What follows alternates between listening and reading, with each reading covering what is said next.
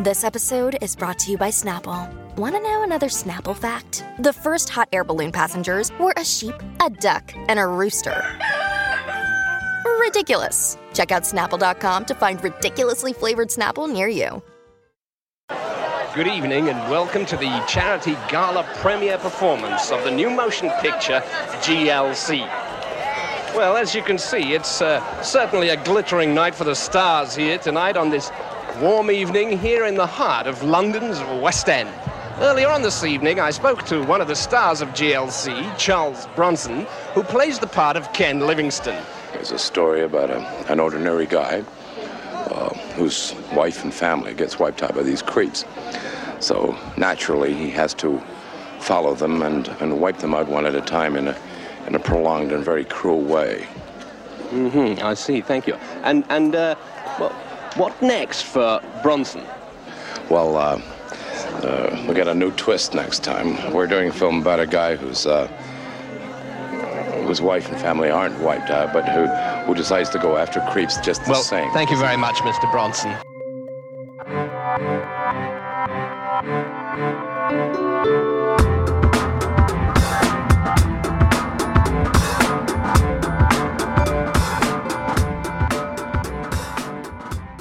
Welcome to Strange Phenomena, the music of Kate Bush. I am Cecily, and this week we're continuing to talk about the various B-sides and collaborations from the Sensual World era. And this week we're going to be talking about a little song called Ken. Look to the left and to the right. We need help, but nobody's in sight. Where is the man that we all need? We're telling us to come and rescue me.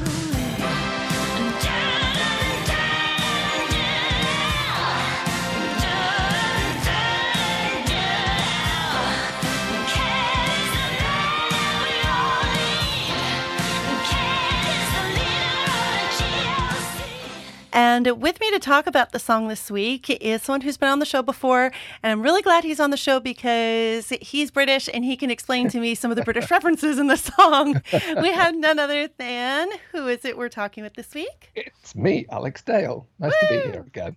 Yes, indeed. You're drinking your tea and I'm drinking my coffee. How American of me. Yes. Americans just throw tea in the harbor, right? They don't drink it. Yeah.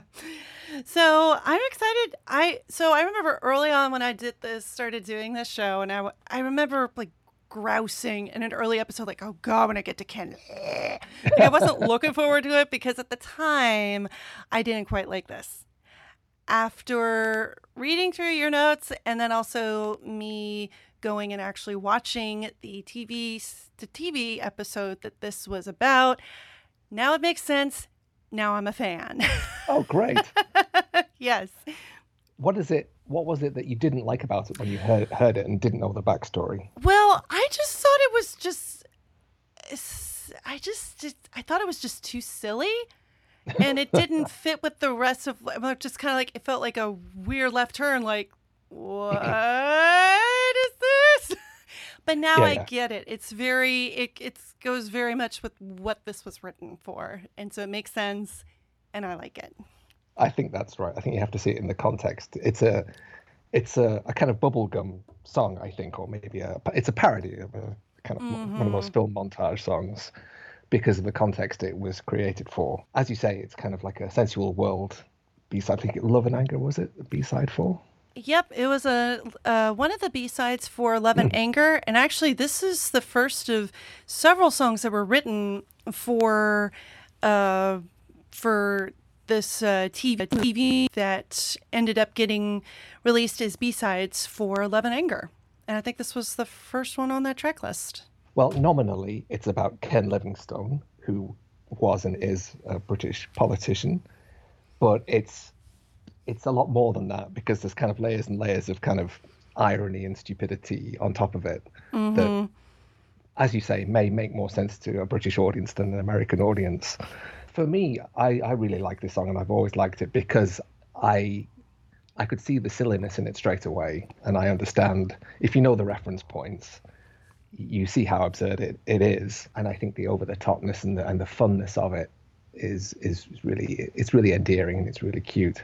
I think generally Kate's got a good sense of humor that tends to be maybe overlooked a little bit, and this is part of that genre where she gets a bit silly. Sometimes it can be a bit grating, but sometimes I think she gets it really right, and I think this is one of those times. I really like it. Yeah, so the comic strip. How much? What's the best way into this, do you think?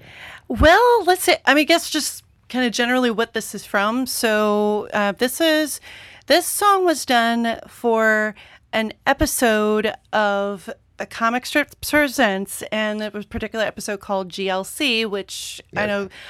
For this episode, I'm not going to I'm going to let you do a lot of explaining. I'll kind of chime in every now and then, because you're more from the culture than I am, and I don't want to step on anybody's toes. And I'll put periodic oh yeah, that thing, blah blah blah blah blah, or something like that. Okay.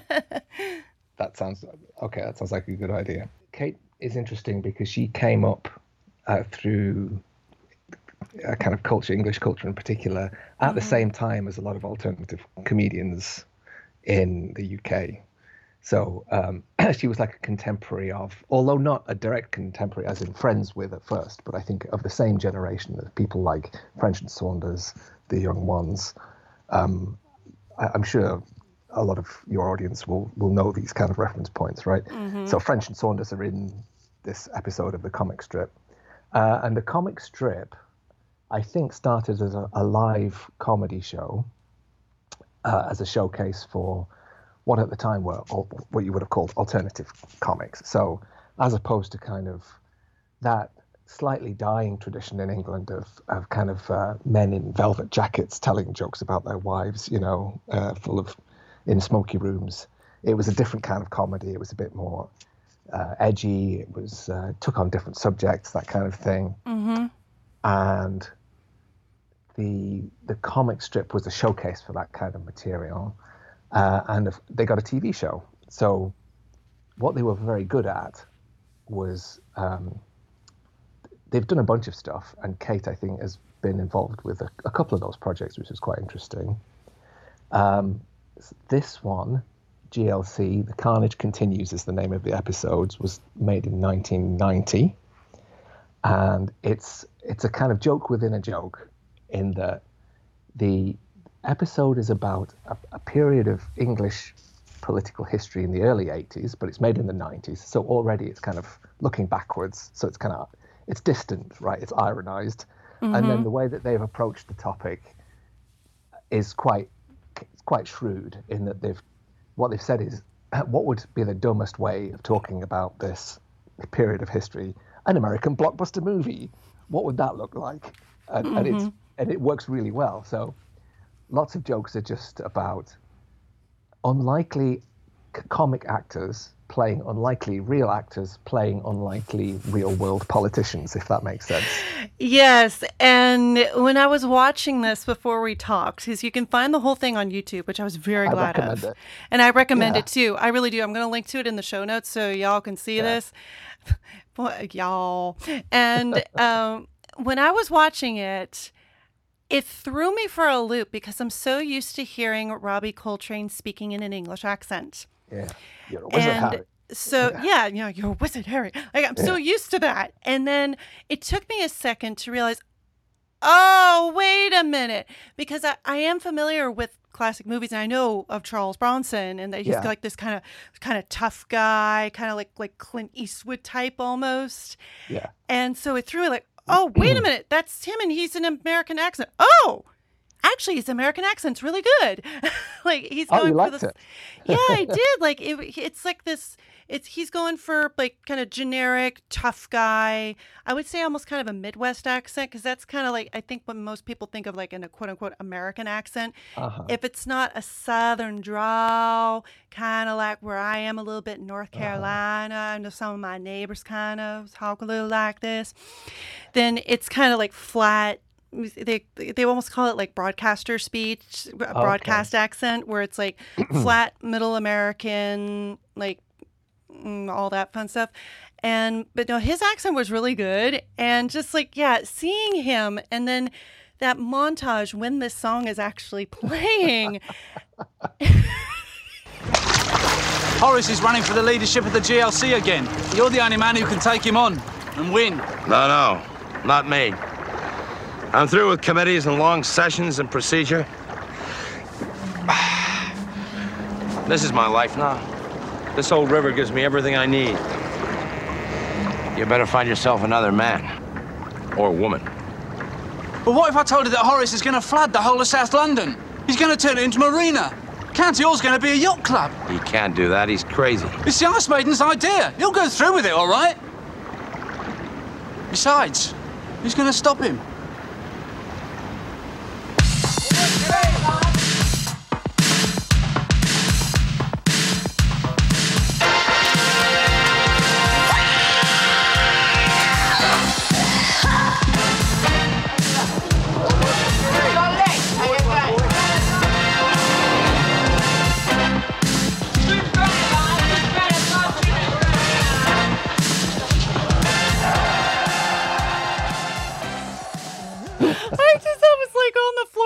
I've seen more British stuff too. Like I like Doctor Who, and I've seen I would see like a bit of Fry and Laurie, and excellent. Yeah. I love Monty Python. I now love Monty Python and the Holy Grail. Like I totally didn't get that in high school. Now I just laugh at it. Like, oh, it's only a flesh wound.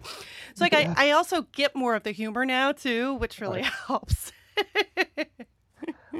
Fry and Laurie, they've also done stuff together. So Stephen Fry was on 50 Words for Snow. He was recounting all of the words for Snow. Yeah. Laurie, what did Hugh Laurie do? Hugh Laurie was in the Experiment 4 video. They've done loads, as was Dawn French, in fact. So she has this, she's part of that crew of people, that crowd. And I think Robbie Coltrane. So Robbie Coltrane plays Charles Bronson playing Ken Livingstone, which is inspired. So one of the things I want to kind of skirt around delicately here, right, is Ken Livingstone is a real guy. So he's probably quite a divisive figure politically. So I'm not going to go into that because it's too much, right? But what's important is not him as a real person, but his persona, right? The way people imagine him, that's the important thing, is that he's like a cuddly, sensible kind of old man, right? That's his archetype. And he's kind of got embedded in English culture with that kind of archetype. So in the 90s, I think Blur did some stuff with him because he has that kind of slightly old-fashioned, upstanding, at least that persona, right? So to pretend to cast Charles Bronson as Ken Livingstone is already ridiculous because Charles Bronson is Death Wish, like the most kind of Death Wish, unreconstructed, machismo, ludicrously over the top kind of macho, just ridiculous movie. And then Robbie Coltrane, of course, again, is nothing like Charles Bronson. Robbie Coltrane is, I don't know, he's a kind of lovable but bear of a man. He's Hagrid, right? So, yeah. So, and then the whole episode is just full of really, really great jokes like that, just consistently casting against type. So for some of the characters, I don't even know who they are. So Dawn French is playing Cher, playing Joan Ruddock. Now, I've Googled Joan Ruddock, and I still have no idea who she is or what she did exactly, right? Yeah. big shrugs all around here, right? So, but I think that's maybe even funnier in that way. So you get Cher, who's won Oscars for Moonstruck and what have you, and then Dawn French. One of the things, I mean, French and Saunders, when they were really big, like early 90s, like 90s basically, when they had their show and everything, their genius was always to really lampoon over-the-top, earnest, often American celebrities. So they did In Bed with a Madonna really well, like two of them dressed as Madonna. What else did they do? I can't remember. I'm blanking now. But they're very good at, in another one of the comic strips, Jennifer Saunders plays Meryl Streep And they do this brilliant gag about just, I just thought my character would be peeling an orange, like just really having a go at all this kind of over-the-top method acting that goes on and all of this stuff. So she's constantly pulling focus and stealing focus by just doing business in the background. Like, I just thought my character would be peeling an orange right now. Is this making any sense, or am I just going on? A little bit. It does make some sense. Yes. Please tell me you can chop this together at least. I can. The magic of editing. Yeah. Great. I didn't think I would end up down this avenue, entertaining though it is. I think the point is that, yeah, they cast a lot of people for comic effect, as you would expect in a comedy. Jennifer Saunders plays Brigitte Nielsen playing Margaret Thatcher, and that's pretty funny. Oh my gosh, yes. I totally got that one. Especially at the very end with the big confrontation, just like the gun shooting out of her arm.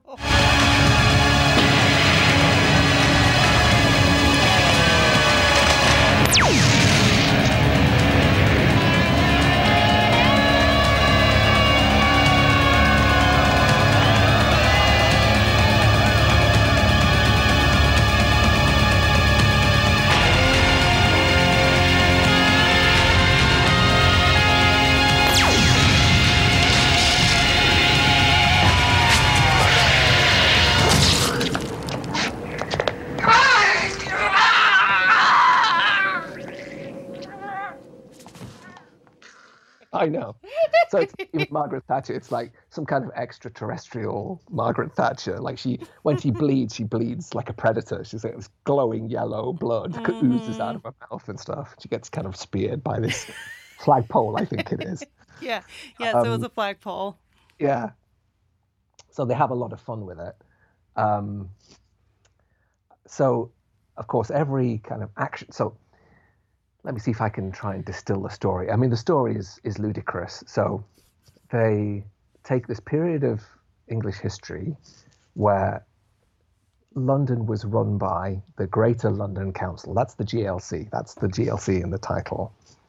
And it was at the time Margaret Thatcher was in power, conservative, right wing, GLC more left leaning. So there was conflict, right? Mm-hmm. So after a certain period of time had passed, and it was safe to kind of make jokes about it, 1990, they did this, the comic strip then does this kind of very stupid, ironic piss take of the whole situation by making an American action movie out of it. Dramatic movie. They make a big, dumb blockbuster, like a real high concept 80s film. Think Beverly Hills Cop. Did you have an example in mind? I did actually, and in my notes, because I noticed at the very end during the big blowout that the way that Ken Livingstone was holding the gun and he had like it made me think of Rambo. Yes, there's lots of that. I was thinking of Rambo. For Rambo, I've only seen one of the movies. I've only seen First Blood, but I know the general gist, like, big Sylvester Stallone, big tough guy. Yeah, or Lethal Weapon, that kind of thing. Lethal Weapon is perfect, yeah. So imagine squealing guitars, lots of car chases, destruction, explosions, that kind of stuff. Yep. The most kind of inappropriate way of imagining this period of London history, right? And the story is, I guess, that Margaret Thatcher seems to be some kind of evil alien. She wants to kill Ken Livingstone, who's trying to improve the city. There's a confrontation. He wins. And then there's a twist in the tail at the end that's kind of a bit like Carrie, I guess. This hand comes out of the grave. Yes, I thought of that too, Carrie. Yeah, yep. Yeah, just to give it that little ludicrous payoff. But within that, they just have a lot of fun with all the kind of tropes of that action movie genre. So one of the things I did like about his accent, his American accent, is he does say Ken Livingstone, whereas an English person would say Ken Livingston, which is one of the... He gets it right in a kind of wrong way. And I particularly enjoyed Dawn French pretending to be Cher. So Cher is, I don't think, a particularly good actress, although she has won an Oscar. The story is, with Cher's performance in, I think it's Moonstruck, is that the director managed to stand off camera and basically coach her all the way through that movie. He said, look down, look up, there you go, brilliant, in the can. And then she wins an Oscar. So Dawn French then gets that wooden kind of, do you love him, mommy? Yes, no, I don't know. It's also brilliantly camp that she nails it. So every action movie has, of course, a montage, a training montage, and this is where we get to the song, right? Finally, now the scene. I think the Beverly Hills Cop is a good reference point because that has big songs going on over the action sequences. So things like shake down, you're busted. Shake down, break down, take down. Everybody wants to crowd alive. Break down, take down, you're busted. The Neutron Dance, the Pointer Sisters, that kind of thing. It has to have, yeah, doing the Neutron Dance. And it's hard to say just how some things never change. And it's hard to find any strength to draw the line. Oh, I'm just burning, doing the Neutron Dance. I'm just burning, doing the Neutron Dance. I also thought of something else, which was, especially with the Who's a Funky Sex Machine, made me think of the first line from the theme from Shaft. Yes. Who's the black private dick that's a sex machine to all the chicks? Shaft. Yeah, I'm right, it is. Who's the black private dick that's a sex machine to all the chicks?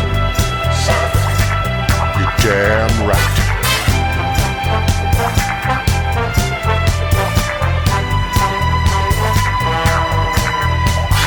Who is the man that would risk his neck for his brother, man? Can you dig it?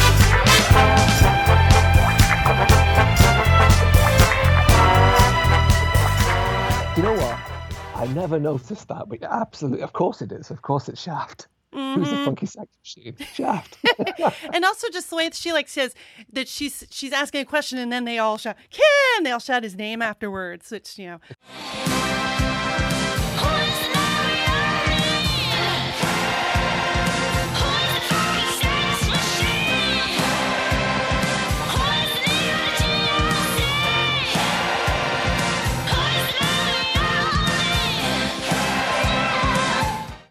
Yeah, so the lyrics are not much to speak of.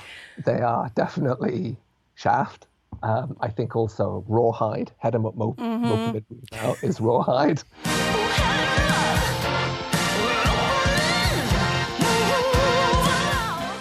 Just because this is another brilliant piece of character casting.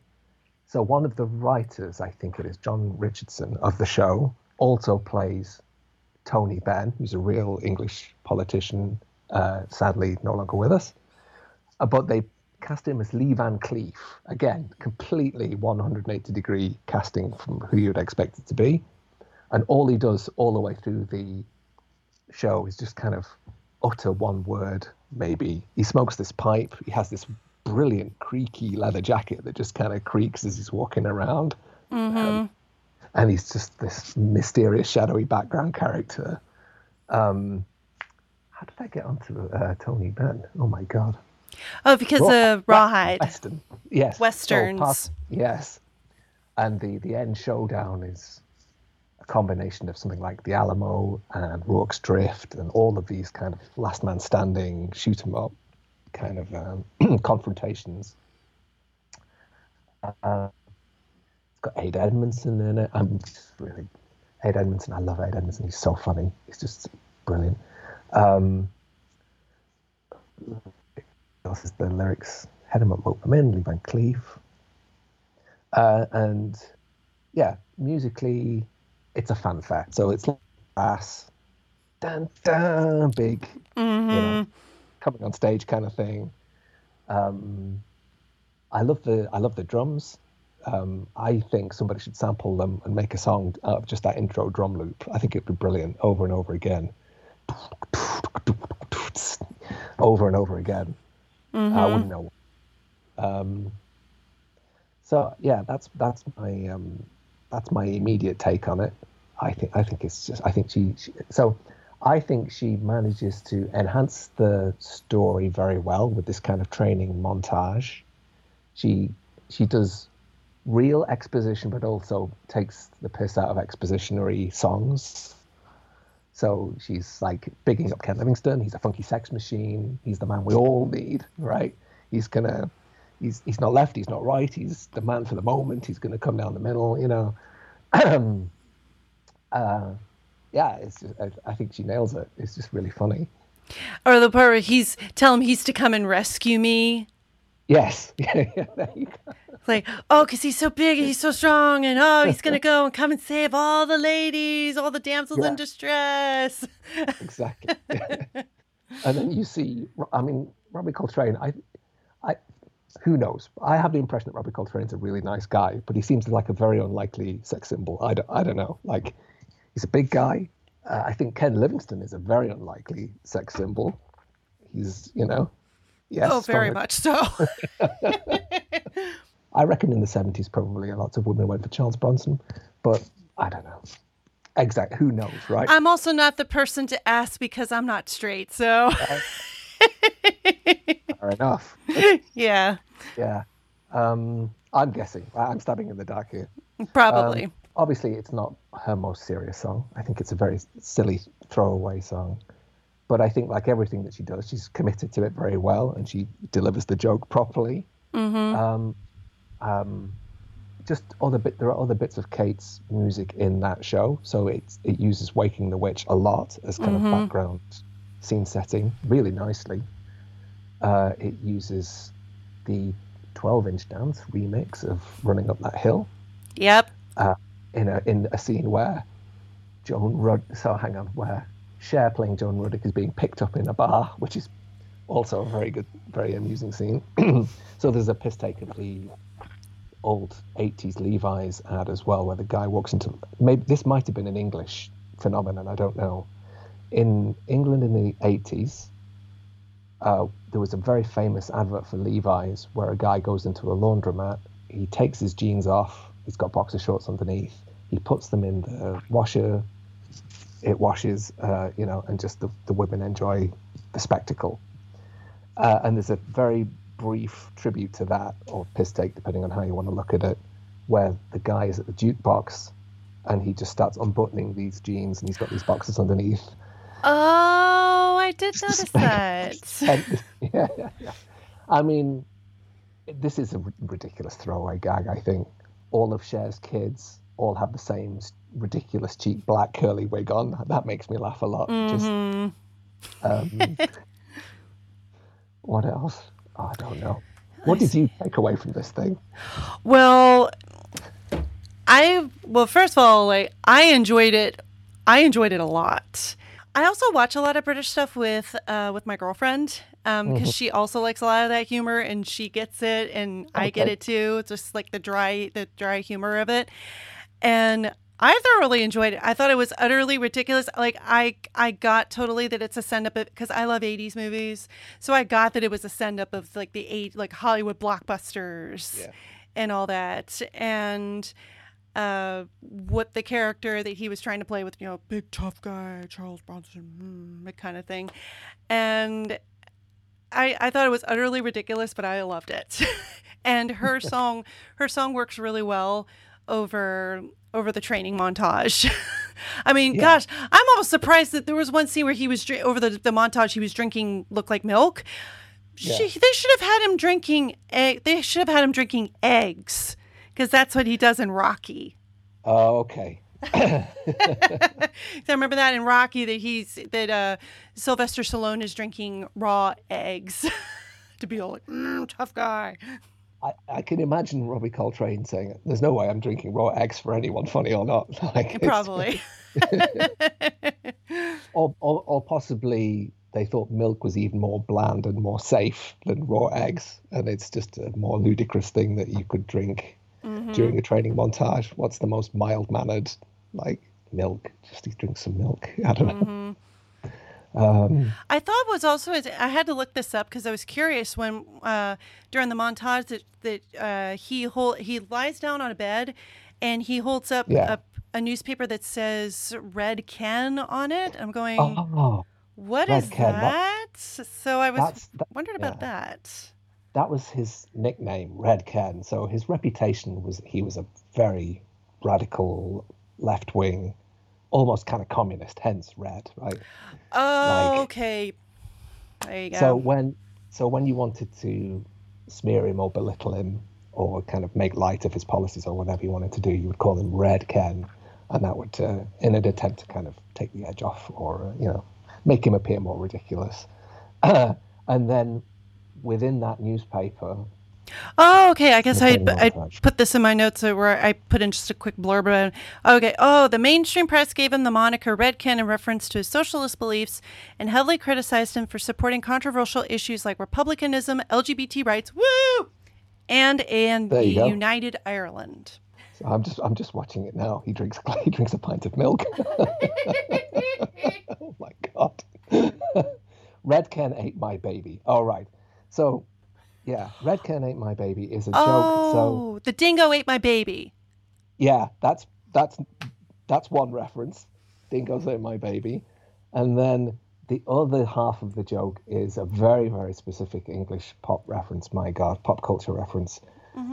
There's the Sunday Sport is not a reputable newspaper. It's a trash newspaper that does almost borderline libelous stories, just made up bullshit, like a rag. Oh, okay. So it's like a scandal rag or whatever. They ran a story in the 80s about a has-been comedian called Freddie Starr, and the headline, which has gone down in history, was Freddie Starr ate my hamster. Now, I can't remember exactly. I can't remember the background to this story, but most people of a certain generation, my generation probably, would, if you said Freddie Starr, they would say, Freddie Starr ate my hamster. Like, it's just embedded as a joke now because of this one made up. Of course, he didn't eat a hamster. It's ridiculous. But for whatever reason, they printed it as a story and it's now famous. So Red Ken ate my baby is, yeah, it's a double-pronged joke. Dingoes ate my baby and Freddie Starr ate my hamster. They're very good at, they're very, let me see now. Where does it fit in the Kate canon? Yeah. Well, it definitely shows her more silly side, and that's not something that I don't think a lot of people really think of. And certainly that I didn't think of before I really, really dug into songs like this for the show. And but I mean, yeah, she did do the Do Bear song with Rowan Atkinson. So she's gotten to see a little bit of like her sense of humor, but I think probably the general public thinks of her as this very serious person, but she's actually not. I think she has a very silly side. Like I track down stuff on YouTube, as you can imagine. What did I find? I found in the 70s, when she was doing lots of publicity, she did some stuff with Kenny Everett, who was an early 80s English comedian that was very, very funny. Just all she had to do was read her answers to his questions in the wrong order. Oh, I saw that clip. Yeah. At this point in the show, I'm going to interview Kate Bush, and she should be here any minute now.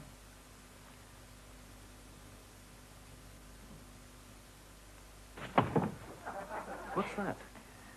These are my answers. Answers? I'll need questions. Could I have the impromptu questions, please? Well, Kate. How old are you, Kate?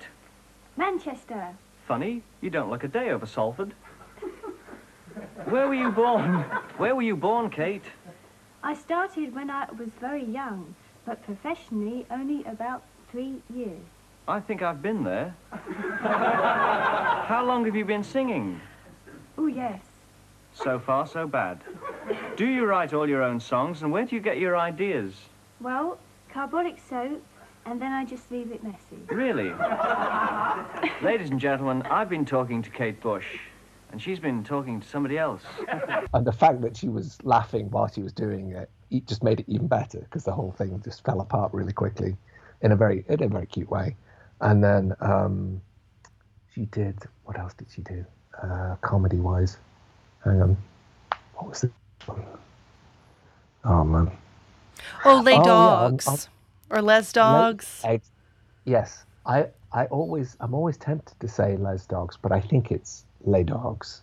But that's really worth watching if you haven't watched it already. Les Dogs is also the comic strip, so it's the same crew of people, broadly speaking, the same set of comedians. I think it's written by the same guy, John Richardson, I think. And she plays a bride. The story is very odd. So I think it's a businessman is killed in a car crash, but in his dying moments, he has this whole fantasy where he escapes unhurt, gate crashes a wedding, runs away with the bride, and then just as he's about to kind of settle down happily with this bride, he's bending over to kiss her, and then her eyes turn into headlights of the oncoming car, and then he's dead finally. So it's a very odd and very disturbing watch, but really, I really like it. It's very, the atmosphere and the ambience is very creepy, and it's just packed with really good performers that you like watching, like Miranda Richardson, loads of kind of Kate collaborators who you'd expect. Miranda Richardson, who I love so much. She's just, you're going to get onto the line, the crossing the curve soon, aren't you? Probably. Yep. That's going to be the next season. Yeah. So you're going to have to talk about Miranda Richardson, and I love watching Kate, who's not an actor. Let's be honest, acting against actors who are she's very charming. She's very beautiful. Mm-hmm. No disputing that. And she can deliver lines, but she has she's a very play acting actor. Like she's not kind of feeling it. She's kind of pretending, which is one way of acting, I think. Right. So, I think it's great in The Line, the Crossing the Curve when Miranda Richardson I'm getting ahead of myself, but it's worth thinking about. So she comes through the mirror, and she's all, oh, where am I? All of that. Who are you? Where the bloody hell have you come from? All of this very high school acting, I think, in a nice way, but she's not the most gifted actor in that way. Mm-hmm. So to get back even slightly on topic, Les Dogs is full of really just, who else is in it? Alexis Sale is in it. Oh man. Just people you want to watch.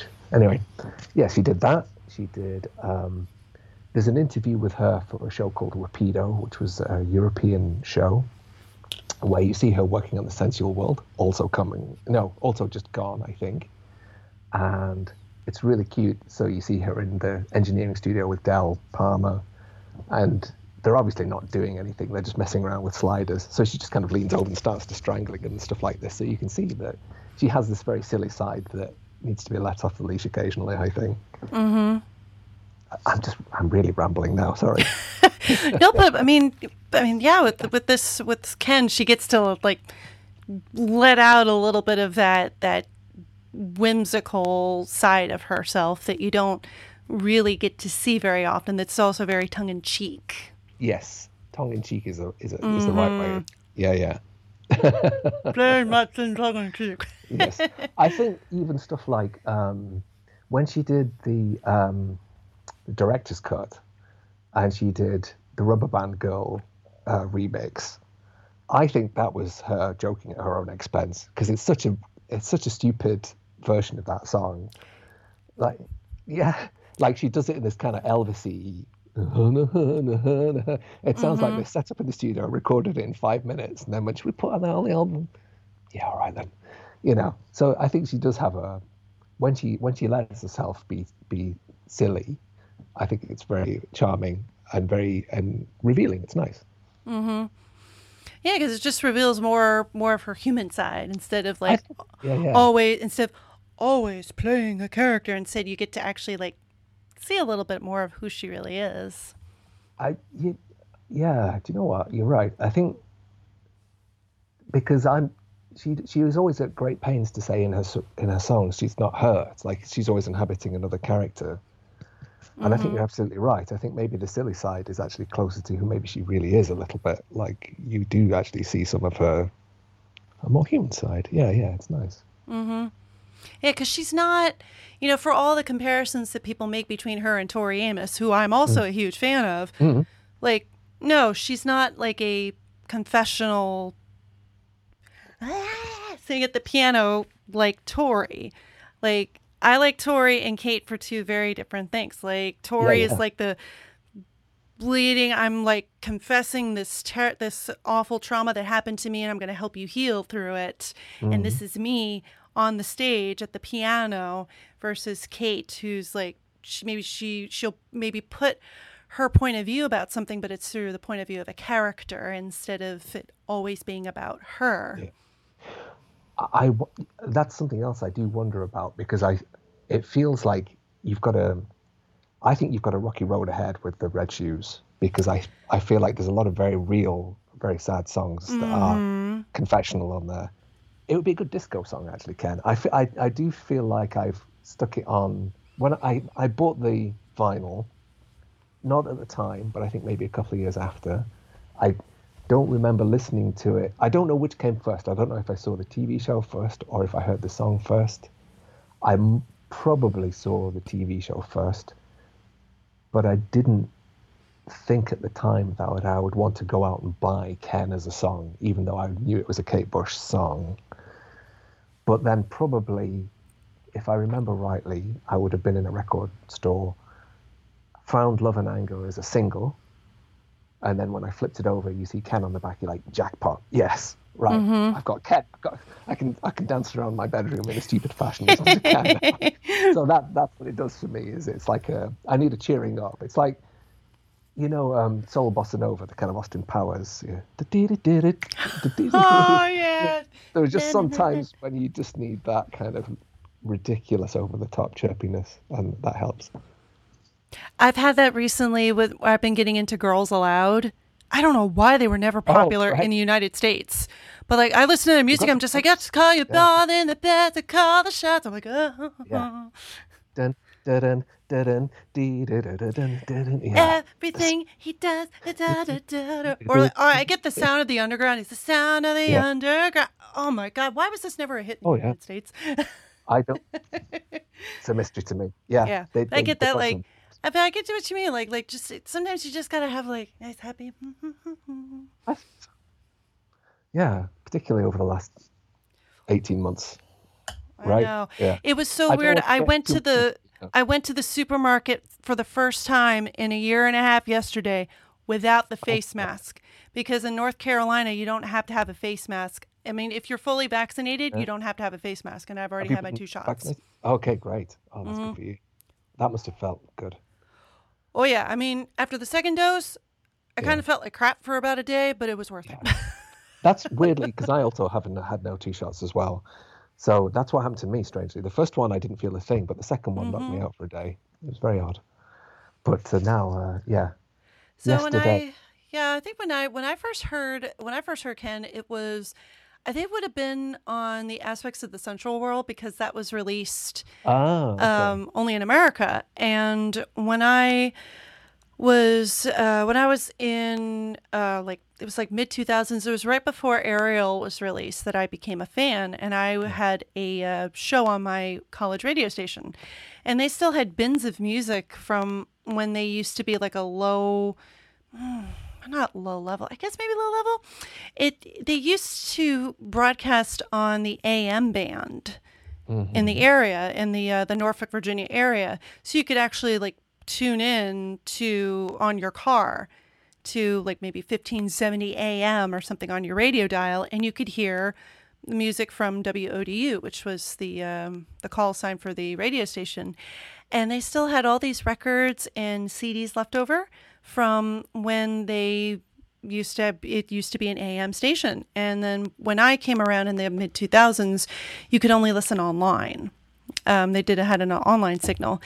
And in the bins, they had a bunch of CDs left over, and one of them was a really worn copy of Aspects of the Sensual World.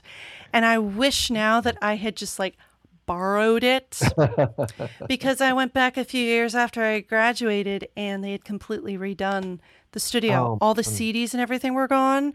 So who knows where that was. And I remember it even had a sticker on it that said for promotional use only. Oh, man. And I'm like, I mean, oh. even from a purely mercenary point of view, that must have been worth a few dollars, you know. Like, obviously, that's not why we're interested, but you know, a cynical Yeah. person would have, you know, just pocketed it for that reason alone. My God, how strange. But I borrowed it because I was yeah. starting to get into Kate's music at the time. Yeah. Like at that time, I just knew, she's someone who gets played on this other online radio station that I used to listen to called Flashback Alternatives, which is still around. And that's the radio station that got me into like more of her deeper cuts, because they would play not just the big hits, but also they play a lot of underground 80s music, like the Lotus Eaters. They're still one of my absolute favorite albums is No Sense of Sin. I love that one. The First Picture of You. Oh, such a beautiful song. And I borrowed it from the radio station and I listened to it, and Ken was one of the B-sides on there. and it was just jarring because it was around like it had I'm Still Waiting, and Love it. Be Kind to My Mistakes was on there. The instrumental for The Sensual World was on there, and so it was just kind of jarring you. Da-da! Like, oh, okay. I suppose if you come across it in that context, it will make absolutely no sense. Yeah. Yeah. So I had no context. Yeah. I had no context for this song whatsoever. I'm just like, I don't know, GLC, What? Ken, who's this Ken? What? At first, like, I thought Ken, like the Ken doll. I'm like, okay, maybe the Ken doll? I mean, why not? Yeah. Yeah, you have to make up your own stories. But yeah, I mean, I mean, it's interesting because her B-sides, like Be Kind to My Mistakes is fantastic. What was the other one you just mentioned? I'm Still Waiting. I'm Still Waiting. Love it. My God. Yeah. That's one of my favorites from this era. Like, it's kind of, you can kind of tell that it was, it almost sounds like something between Hounds of Love and Sensual World. Yeah. But it's still like very, like, the way the gated, you know, boom, psh, boom, boom, psh, boom. It's still very 80s. The drums are very 80s. Yeah.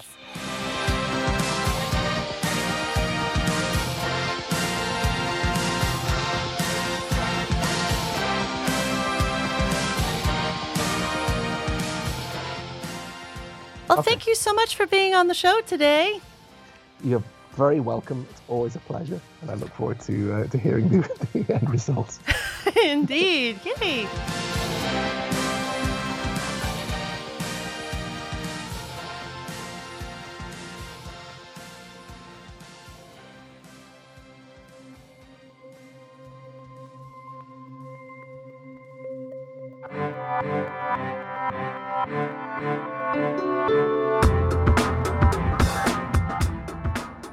Thank you all so much for listening to this week's episode of Strange Phenomena, the music of Kate Bush. So next week, we're going to go talk about The Confrontation. So that is an instrumental piece that was used in the GLC special that we were talking about today. And so I'm super excited to talk about that one. Another side of Kate Bush that we haven't really gotten to see a whole lot of, and that is her instrumentals and how she constructs those and everything. But first things first, if you enjoy this cool project that I'm doing, you can go to Twitter at StrangeKateCast. You can follow me on Facebook, facebook.com/KateBushPodcast. And you can also further support the show on Patreon, patreon.com/KateBushPodcast. Also, I have mentioned throughout the show that I also do music. In fact, the music that you hear in my shows are all pieces of music that I've composed myself. And I have a new album out. It is called Never Enough Flowers, and it's just under my first name, Cecily. It's on Spotify, iTunes, wherever you get your music, and I'm going to link to that in the show notes. So that's Never Enough Flowers. That's my new album. I'm super excited. Yay! And as for the show, I'm excited to be talking about more of the Sensual World B-sides, and my plan is that by early next year, I will be going into the Red Shoes. So if there are any songs that you like from the Red Shoes era that you would like to talk about, feel free to contact me on Facebook or Twitter, and I can see what we can do about getting you on the show. So until then, I'll see everybody next time for The Confrontation. See everybody then.